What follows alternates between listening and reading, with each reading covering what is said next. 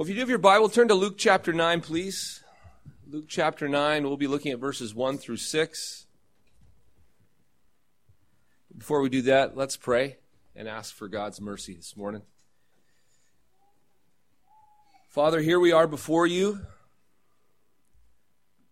As we open your word, we look to you and we ask you to feed us. To open our eyes and our ears to speak to us, and that you would, by your Spirit, work through your word and minister to us. Because apart from you, apart from the work of your Spirit in us through your word, it becomes to us a dead letter. May this morning we receive from you grace and mercy and life and the words of truth, for we ask it in Christ. Amen. Well, if you guys recall, last week? Kind of. Barely. What I tried to do here last week was remind us all where our true hope lies, especially in regard to this nation and all that we see going on around us. What is our mission in all of this? What should we be doing? Hopefully you realized from that our hope does not lie in this election or the next law that might be passed. Our hope is not there. We do not place our hope in there, and the hope for this nation does not lie there. But those are markers, and they should speak to us. We should see, and we should take regard and read from that and understand that we as the church need to be doing something. And as a church, what ought we to be doing? Well, we need to be following Jesus in his mission of making disciples. That was his plan from the beginning. This is where he said, all authority in heaven and earth has been given to me. I'm king and Lord of it all, heaven and earth. And he has a plan for the nations, a plan for bringing all the nations into his kingdom. And what was that plan?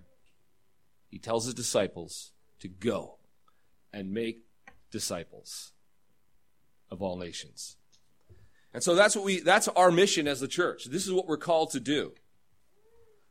So we need to be, as a church, we need to be deeply committed to this mission and keep our eyes focused on it. And one of the ways we have been committed to it, and I think it's glorious, is that we actually are committed to discipling our children.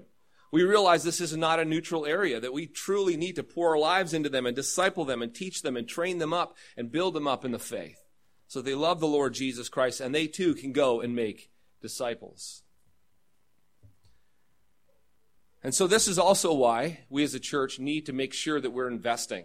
We're investing in the training of disciples. We're investing in you guys to know how, so that you might know how you ought to make disciples. And right now, during the discipleship class, that's a clever name, huh? Discipleship class. It kind of goes. I liked how it worked out. But right now in discipleship class, what we have going on is an opportunity for all of you to be trained, to be equipped. And you hear this class, and the name of it's apologetics. And you think, oh, apologetics, I love that. I love the name of that sound of that name. What does that mean? Well, because what the idea of it is to equip you to be able to defend the faith. You're giving a defense for what it is you believe. And Jared's teaching that class, and the whole idea of that is to train and equip you guys so that you're able to, when you encounter arguments against the faith, you're able to answer them. You understand where they're coming from, and you understand what the scriptures say in response. And that's the idea of that class, is to equip you. Because you're going to run into, I guarantee you, conversations, family, friends, other people, about your faith, about the Christian faith, and what's going to happen. You're going to sometimes encounter arguments, aren't you, that are stumpers. Well, the whole idea of this is to help you work through this. And something else that happens in the process is that your faith is built up and strengthened. You become more and more grounded and more confident and sure of your faith. So this is something that we're offering to you, and you really should take advantage of it. The other thing that we're doing is, it's actually, if you can't make the class, it is on our website. So you can go on there, and in terms of finding it, I just realized you go up to the sermon section up top, and there's a drop down, and it says discipleship class. And you can click on that, and then you can go and listen to those. The other thing that we're doing come January is we are actually going to be offering a class on how it is that you reach out and make disciples of the people God has placed around you in an organic and natural way. And this is starting in January. In January, we're starting a class called Organic Discipleship. And it begins from how reaching out to friends, families, and neighbors, how to do it in a very organic, natural way, and then walking them through in a discipleship process. And so these are the things that we're seeking to do and hopefully further equip you and give you some great opportunities to do that, to make disciples in your particular world. This morning, we're also going to be talking about an aspect of discipleship as we get back in the Gospel of Luke. I told you to turn to Luke chapter 9, and this is where we left off, what was it, over a year ago? You guys remember all that, right? Luke chapter 9 is where we're going to pick back up. And what we're going to discover here this morning is also, this is Jesus commissioning his disciples to go and make disciples. And so the process now is starting to multiply. And we're going to see how it is that Jesus does that. But before we do that, I just quickly want us to just kind of get our heads and minds back in the arena of Luke and what's happening. And so we could realize, okay, where are we at? What's been going on? And, just briefly, we understand that Jesus has made his public ministry known, and he's in the middle of it. And he's going around, he's healing the sick and the lame and the blind and the deaf. He's casting out demons, and he's proclaiming the good news of the kingdom. And we went through a section where he's taking on the religious elite and exposing them for the shams that they are, which is getting him in deep trouble and is going to lead to his crucifixion. Jesus also is going around and he's doing things that are just outstanding. Stuff like walking on water. He's calming storms. He curses trees. He turns water into wine. He raises the dead. And soon, just what we're going to see in chapter 9 here in a couple of weeks, he feeds 5,000 people plus with 5 loaves and 2 fish. So what are we to take from all this? All that Jesus is doing? We clearly see that Jesus is demonstrating to anybody who will pay attention, anybody who has eyes to see and ears to hear, that Jesus truly is the Son of God. He is God in the flesh, God's only begotten Son. Because nobody can do what he is doing by his mere word on all of creation, and it obeys him instantly. He speaks, and it is. Do you realize that he walks into one impossible scenario after another? And each impossible scenario is met with power that it transcends our understanding. It leaves your jaw on the floor. Who is this man, we ask? Who could he be? He's none other than the Son of God. Or this is the biggest lie perpetrated on humanity. Jesus is indeed the Son of God, and you have to deal with it. And that's the thing through it all. It's like you're confronted with him, and you have to deal with it. But in this process of all these amazing things, there's something underlying that he's doing in his ministry and how he goes about his ministry. His ministry is very methodical. His ministry is very purposeful. His ministry has a plan. He's laying down the groundwork for how the kingdom of God is going to overtake the kingdom of darkness. And how is that? Through the making of disciples. He reaches out to the lost by ministering to them and proclaiming good news to them. He then begins to teach up and build up those who are responding to him. There's a people who start to follow him and respond to him. And from them, he chooses 12 that he's going to equip and train for leadership. And then what we're going to see now is then from there, he sends them out and begins to multiply the ministry. And so there's these 4 aspects that you see throughout the Gospels. There's reaching of the lost. There's the building up of those followers. There's the training of the leaders. And then there's the commissioning and sending of them to go and do what? Do likewise. That's how the ministry of making disciples is lived out.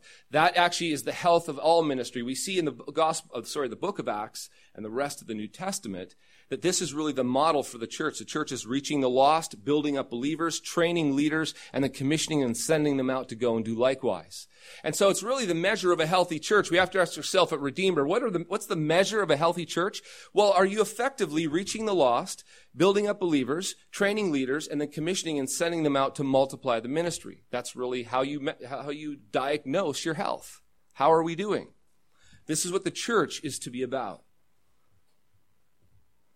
Well, in this passage, we're going to focus this morning on that one aspect that Jesus, for the first time now, this last phase, he sends out the 12. He commissions them.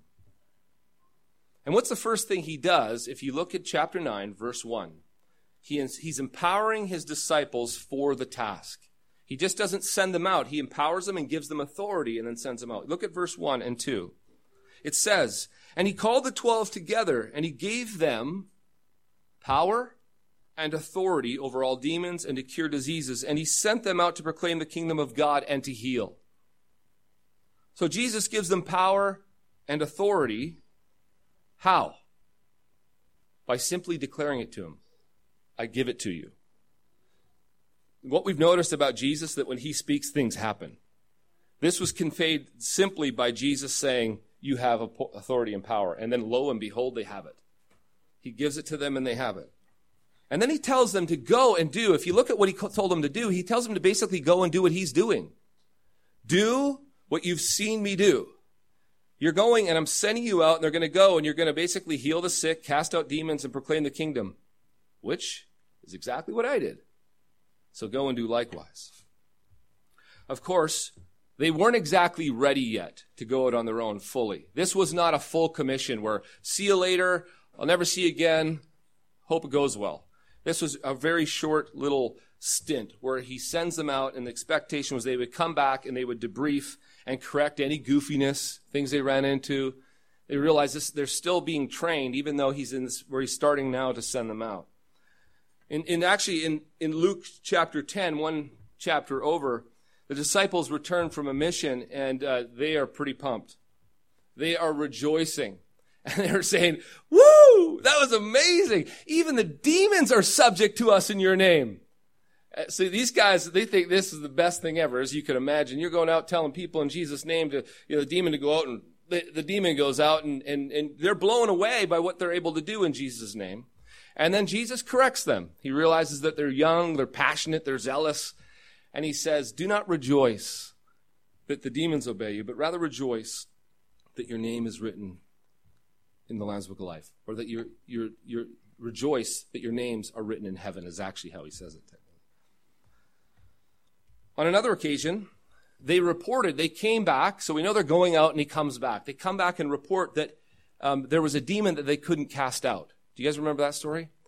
And they're wondering, well, we don't know what happened. And then Jesus instructs them. He says, well, this particular demon is not going to come out except through prayer and fasting. Oh, okay. So they're learning. They're going out, they're coming back in. And so they're still in need of refinement. They're still in need of follow-up. They're still in need of instruction because they're not finished products yet. However, Jesus knew that they were ready to be empowered for ministry, for the ministry that he was expanding and extending into the further regions of Judea. And I think we see something here that's very important for the ministry of making disciples. When it comes to empowering people and giving them responsibility, we shouldn't wait until they're perfect or nearly perfect. We should be more apt to empower and give responsibility to test people and to help them grow. We should be apt to want to extend and expand ministry, especially in the Reformed world. Boy, we often don't empower and give authority to anyone unless they've been in the faith for 20 plus years without a blemish. And even then we're questioning. We're not sure. We're so zealous to protect. And we have a fear of that we're going to, if we do this, we're going to run into problems. And we just do not want to be empowering and giving authority and sending people out. We want to be careful. And granted, true. Obviously, yes. But our ditch is not being careful. We're good at that. Our ditch is being overly careful. and restrictive to the point of it's not good. And of course, when it comes to ordaining overseers and elders, we have to be careful. The scriptures clearly teach us that they should not be new to the faith. They should not be young believers. And it does require a fairly high standard. But in the making of disciples, there's lots of cases in which we can extend and train and teach and commission people to go and give them authority and power, so to speak, like Jesus, and extend the ministry. Because even look at Peter. Peter's a great example, isn't he? He's not finished being a buffoon. What he does even shortly after this is he rebukes Jesus for talking about going to the cross. And Jesus has to say to him, "Get behind me, Satan." And then not shortly after that, he ends up denying Jesus. And then we see Jesus, even Paul has to rebuke him later on. And so it's a work in progress. It's not that we're looking for perfect people in order to do this, but people who they follow in the Lord, they've given their lives to him, and they desire to follow him, and they desire to go and make disciples. They need to be trained, they need to be equipped, and they need to be commissioned with power and authority. And so in the church, often what we have, especially like I said in Reformed circles, is things get compartmentalized and sealed up really tight. So you can have a teaching elder, you have a ruling elder, you can have deacons, and then you have volunteers. And it all seems to be, pretty sealed up. So if you had a love, if you love to give, love to serve, you have energy, you have time, and you really want to do something, you have, talents that you don't feel are being used, it seems like everything's locked up.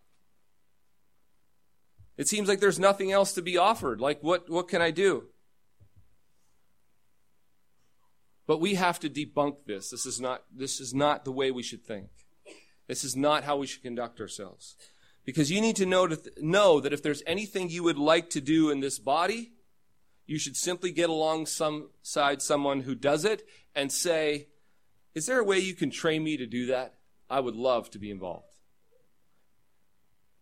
That's how we need to think. We need to think of every single person here. If someone we don't lock down positions. Like, for example, this is Dean. I got this pulpit ministry, and don't ever come near it.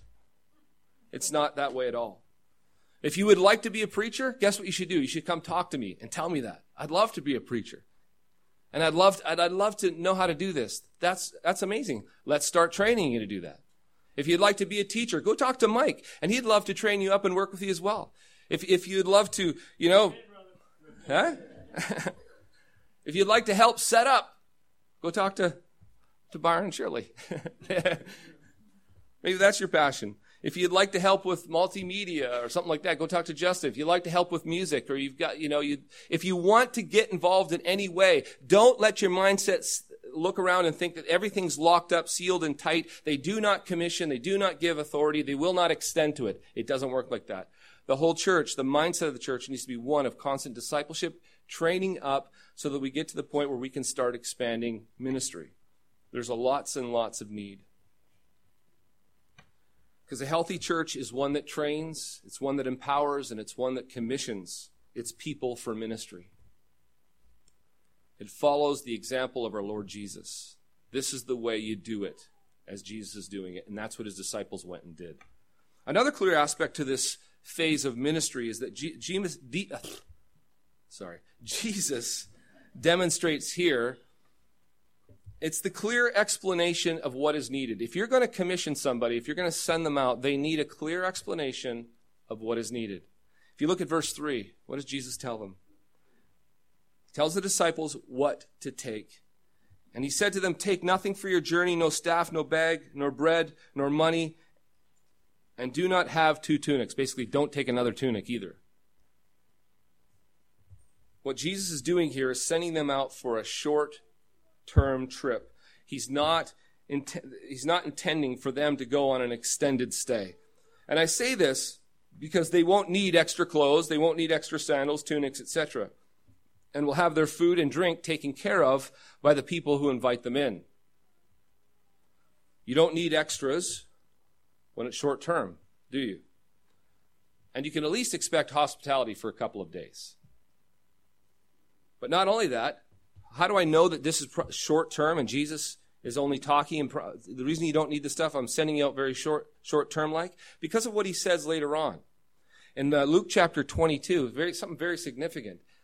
He actually changes it completely. In 22 verses 35 through 36, he said to them, when I sent you out, meaning earlier, times we're looking at now, with no money or knapsack or sandals, did you lack anything?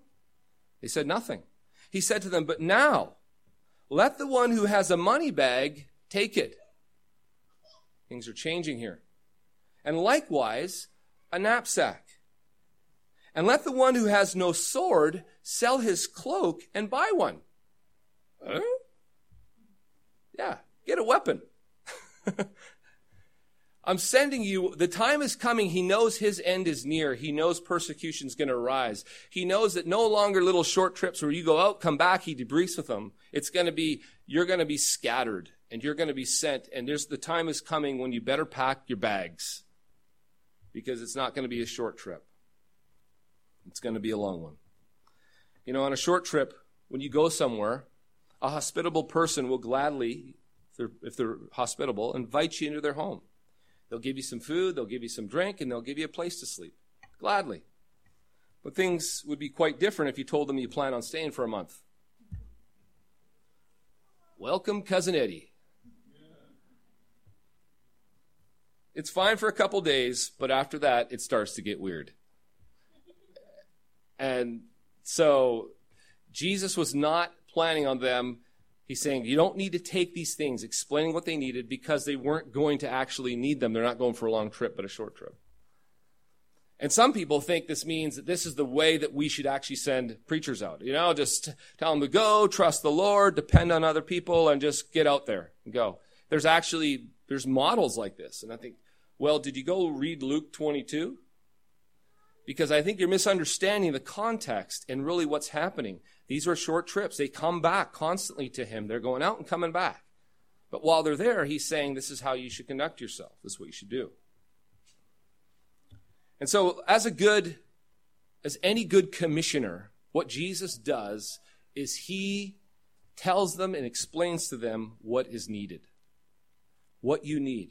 Because if you don't do that, and you go unprepared or you go overprepared, it gets rather obnoxious. It starts to feel like, why didn't you explain that to me?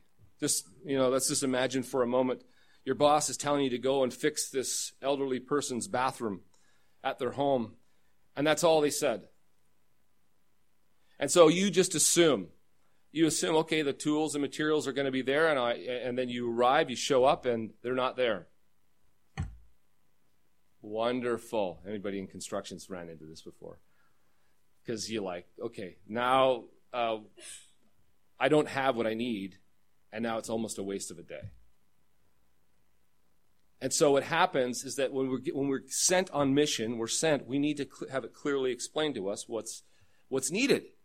And in this case, even what's not needed. You don't need this and you need this. You don't need this, you need this. And so even when you're discipling your children, one of the most helpful things you can do when you tell them something, you commission them, you tell them to go and get this done, is tell them what they need and they don't need, especially children.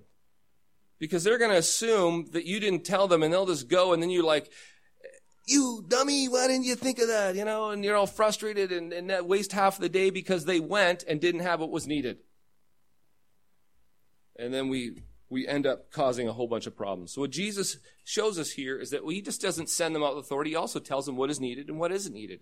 And if we're ever commissioning people, the one thing we have to understand, if we're going to be good at it, is we have to explain to them and tell them what is needed and what isn't needed. And be very clear about that. So that requires on us that we really have to think through. Think through what is needed and what isn't needed. So the person clearly has what they need in order to fulfill the task, the mission. And so I think it's clear. And every time you see Jesus doing this throughout, he's doing this. He's explaining to them what they need. And not just that, he also goes on in this text to explain to them, or he equips them with a methodology. How? When you go, this is what I want you to do. Look at it, verse 4 and 5. And whatever house you enter, stay there, and from there depart. And wherever they do not receive you, when you leave, that town, shake off the dust from your feet as a testimony against them. Now, it doesn't say a whole lot here. The methodology is in here, but this is just a summary, a quick summary. And we know that because in other places, in other parts of the Gospels where he sends them out and he tells them what to do, this is much elaborated on much more clearly. So the method was to go into a town and village, and if someone received them, they were to go with that person and stay with them. And just so you know that this is actually, there's more to it than this, if you're to flip over to chapter 10 of Luke, you'll see in verses 5 through 9, he gives more details about what this looks like, how it works. There in that passage, Jesus says to his disciples, "Whatever house you enter, first say, 'Peace be to this house.' And if a son of peace is there, your peace will rest upon him.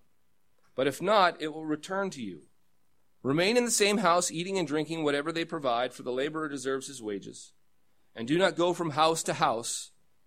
Whenever you enter a town and they receive you, eat what is set before you. Heal the sick in it, and say to them, the kingdom of God has come near you." So he tells them how they're to proceed, what exactly they're to do. And he gives some details here. The key aspect here to note is, remember, see that word in there, person of peace? It's a very interesting phrase, isn't it? They were to find a person of peace, and once they did, this was the person they were to stay with the whole time. This was kind of going to be their key pivotal person that they work with and around in the community. According to Leon Morris in his commentary on Luke, they are to give the greeting of peace, which is the common Jewish greeting. And if the householder is a son of peace, a man characterized by peace, their peace will rest upon him. A state of harmony will exist. But if he is not, it shall return to you. This figurative language assures the disciples that they will not be trying to convey a blessing to someone who does not wish to receive it. Now, it is a little hard to figure out how this would have played itself out. So this whole greeting and receiving of the blessing, because we're separated by a long time, and culturally we don't exactly function like this. So it's hard, even the commentators and the people I looked into, it's hard to figure out exactly what did this look like? How would this have played itself out? Clearly they understood better than we did, because that's how they function. But here's my best shake at it. As I was thinking through this, like, what might this look like? What might they be thinking in their heads? I think it's probably something like this. Disciples would come into a town, and they'd probably walk into the center of the town. There's the center part, the marketplace, and there's housing and stuff. And they would scope out the area, obviously. And let's say they went up to a person's house and, knock, knock, knock, and hello, and they greeted them with a blessing, and then they stated their purpose in town. We're here, and we're here to heal the sick and cast out demons, and because this wouldn't have been odd to Jewish people. They understood, this was happening. All these people probably would have heard what was happening with Jesus, and they come in the name of Jesus to do this. And they might even ask, do you have anyone here that is sick, or could you use help? And we will we'll pray for them. And they said, if they received them, and they said, okay, yes, and then they minister to them and say the person was healed, you can probably at that point guarantee that the person would receive the blessing, would receive what they gave to them and accept them and bring them in, most likely. Now, if they were resistant at the door, they went knock, knock, knock, told them what they're there for, and the person said, sorry, not interested, it would be in a sense of, they would not return the blessing. So there would be no returning or the giving of peace. This person would not be a person that you're at peace with. Immediately you can tell this is a person that there is no peace. And so they're not a person of peace. And therefore they would know that God is not at work here. I must move on. And if you keep trying, he says, and you go around and you can't find anybody there who will receive you, there's no person who will be at peace with you in what you're trying to do, then you're to head out of town, you're to put the dust off your feet, literally meaning don't even have anything to do with the dust that's associated with these people. Get rid of even that. Get the dust off. I mean, it's again, a cultural expression. We wouldn't do that. But you basically say, I have nothing to do with you guys. Hands are clean from anything that might have soiled them, and so are my feet. So this was the methodology. That's how they're do. They're go into town. They're to go up to approach people, tell them their mission. They come in Jesus' name to do what they came to do. And if they were received, then they minister to them. And the person who received them in, if they say, we're going to stay here for a couple days, and then they say, well, why don't you stay with us? And that's how it would work. They clearly knew, given what Jesus told them, what they were to go and do, how the method would work. And it made cultural sense. It wasn't a weird thing. He's like, you can tell by the greeting system. You greet them and how they respond to you. Tell them what you're doing, and you greet them. And if they receive you, what you're there to do, then you know God is at work, and there's your signal. So they knew the methodology. It wasn't weird. It wasn't odd. It fit within their cultural context, and it made sense. But of course, in saying all that, I don't know, none of us can know the exact method of procedure, but it had to have been something like that, right? I mean, just from what we see, especially what we see the life of Jesus and how he functioned, what he says in the rest of Scripture about it, just how the greeting system worked, how hospitality worked and stuff like that. It had to have at least been a little bit like that. Now, in our culture, let's bring that to us today. How does that affect us? And how do we apply that? Well, we might not respond we wouldn't approach and we wouldn't respond in the same ways, but we do have our way of letting people know either they're welcomed or not.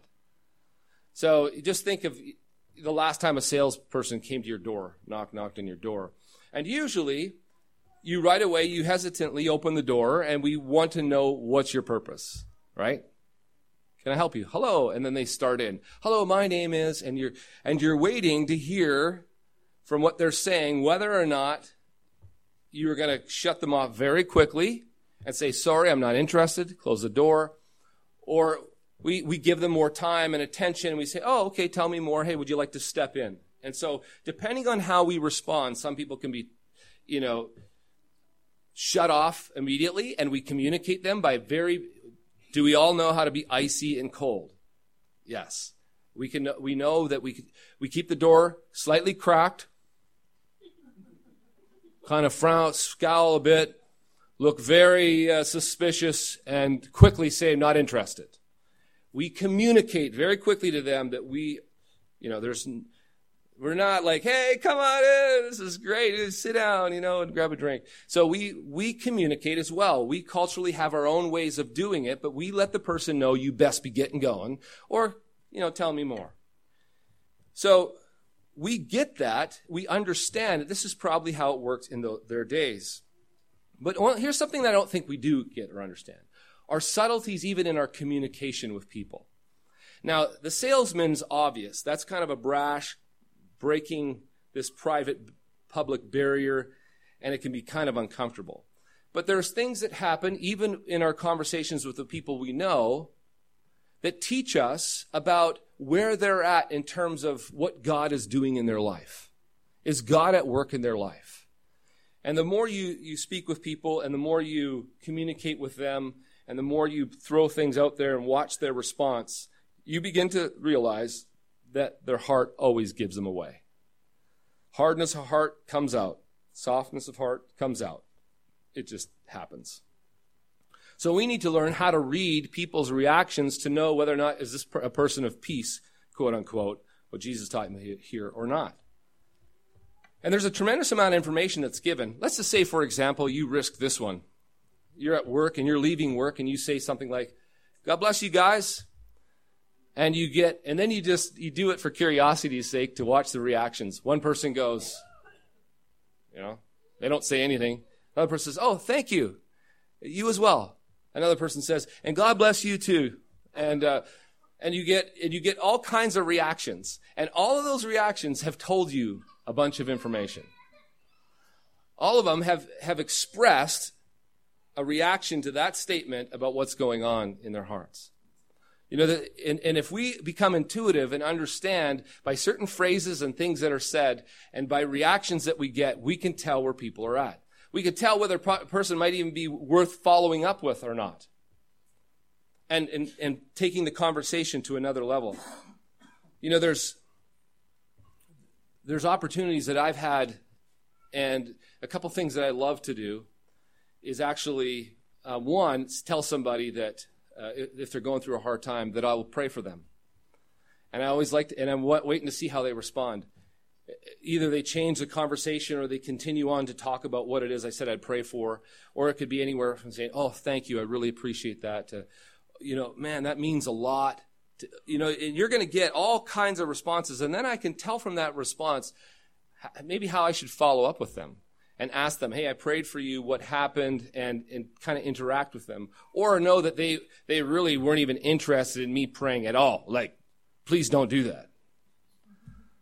So you can get a lot of information from how they react to the things you say to them. The other thing that I would often do, especially I did this at hockey all the time when I'd run into guys, talk to them, they say to me, what do you do? Well, I tell them I'm a pastor. Oh, really? And so it allows me to, from there, go into the next question I'll have to ask. Say, hey, do you go to church? And what I like about that question is that just now I just get a ton of information. From, no, I'd never go to church, man, to, yeah, as a kid I did, to, I did once and I really should be getting back to it. You get all kinds of reactions, but what you have is a window into their hearts.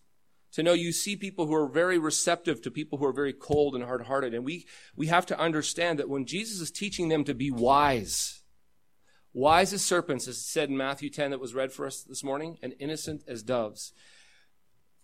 Being able to discern the reaction that people give you tells you a lot about where they're at. And it tells you whether or not you should follow up and realize God is at work in this person's life. And that you should pursue that person. And so and that's one of the things about training and equipping, we got to get good at really starting to understand the response people give us. Just as Jesus was telling his disciples to notice the detail of the instruction, especially Luke 10 and other passages, even in Matthew 10, get a lot of detail about what they're to perceive and know and understand and see and what they're looking for. Because God is at work in people's lives. And if you become perceptive by things that you say and things that they say and the responses, you can begin to see where God is at work and know whether you should pursue something or not. This is one of the things we need to do as a church and do a good job of, and I realize it more and more all the time, is to train you how it is you become sensitive, how it is that you can start to say things and hear the responses and know how to follow up with them. And that's one of the things we're going to do in that discipleship class in January, the organic discipleship, is talk about those issues. Talk about the things that you should look for, the things that when you hear responses, what that means, and then how to follow up with them. Those are things that we all need to be equipped with if we're going to go out and make disciples. Because one of the things that happens in life that you encounter day in and day out, people. And God is also at work in the world in people's lives, and you don't have the eyes to necessarily see it on the outside. Because he works on them by the Spirit in their hearts. And so it's very important that we understand that there's ways, and even as Jesus gave to his disciples, there's ways to know whether or not they're a person of peace and whether or not you should proceed with them or not. And it's not like we all have to be some weirdos and force down people's throats and say, we'll do the door knock and evangelism. We're going to go up to doors and we're just going to, here's the system, here's the model, here's what you say hello and move, you get into it, and here's the script.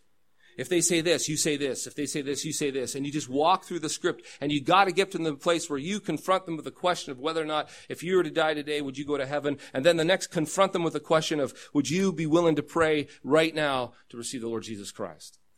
A model like that, you notice how Jesus says nothing like that, but rather gives them more cultural cues and intuitive questions and responses to understand how to navigate the waters. Even watch Jesus himself. He doesn't have any pattern. He responds to people differently. And what he has is an understanding that the Father is at work. He says, I've come to do the Father's will. I do nothing but do the work that my Father has. Where he's at work, that's where I work. And so that's what we need to understand and realize, is that if we are to make disciples, if we're to commission them, we have to know how to commission them. We have to realize and understand that we have to be empowering and giving authority and sending people, and we have to explain to them what it is they need and what it is they don't need. And we also have to equip them with a methodology that's organic and natural and is functionable in life itself, no matter where you're at. And this is the model Jesus gives, and it's the model that we should replicate. And it's the model that we're going to seek to train all of us in at Redeemer. So hopefully we know what it means to go and make disciples. And may the Lord add his blessing to all that we do. Amen. Father, we're so thankful. We praise you that Jesus is for us the great Redeemer, the one who goes into the world and naturally through relationships has sought us out.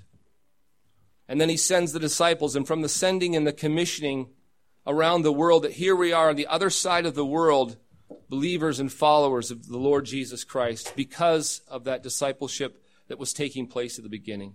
We praise you for what you're doing. You've taken the foolish things and you're using them to confound the wise.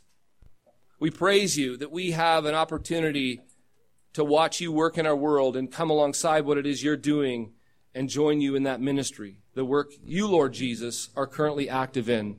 Oh, give us a burden and a passion to make disciples, and wisdom and knowledge and understanding and how it is we go about doing that. For we ask it in Christ. Amen.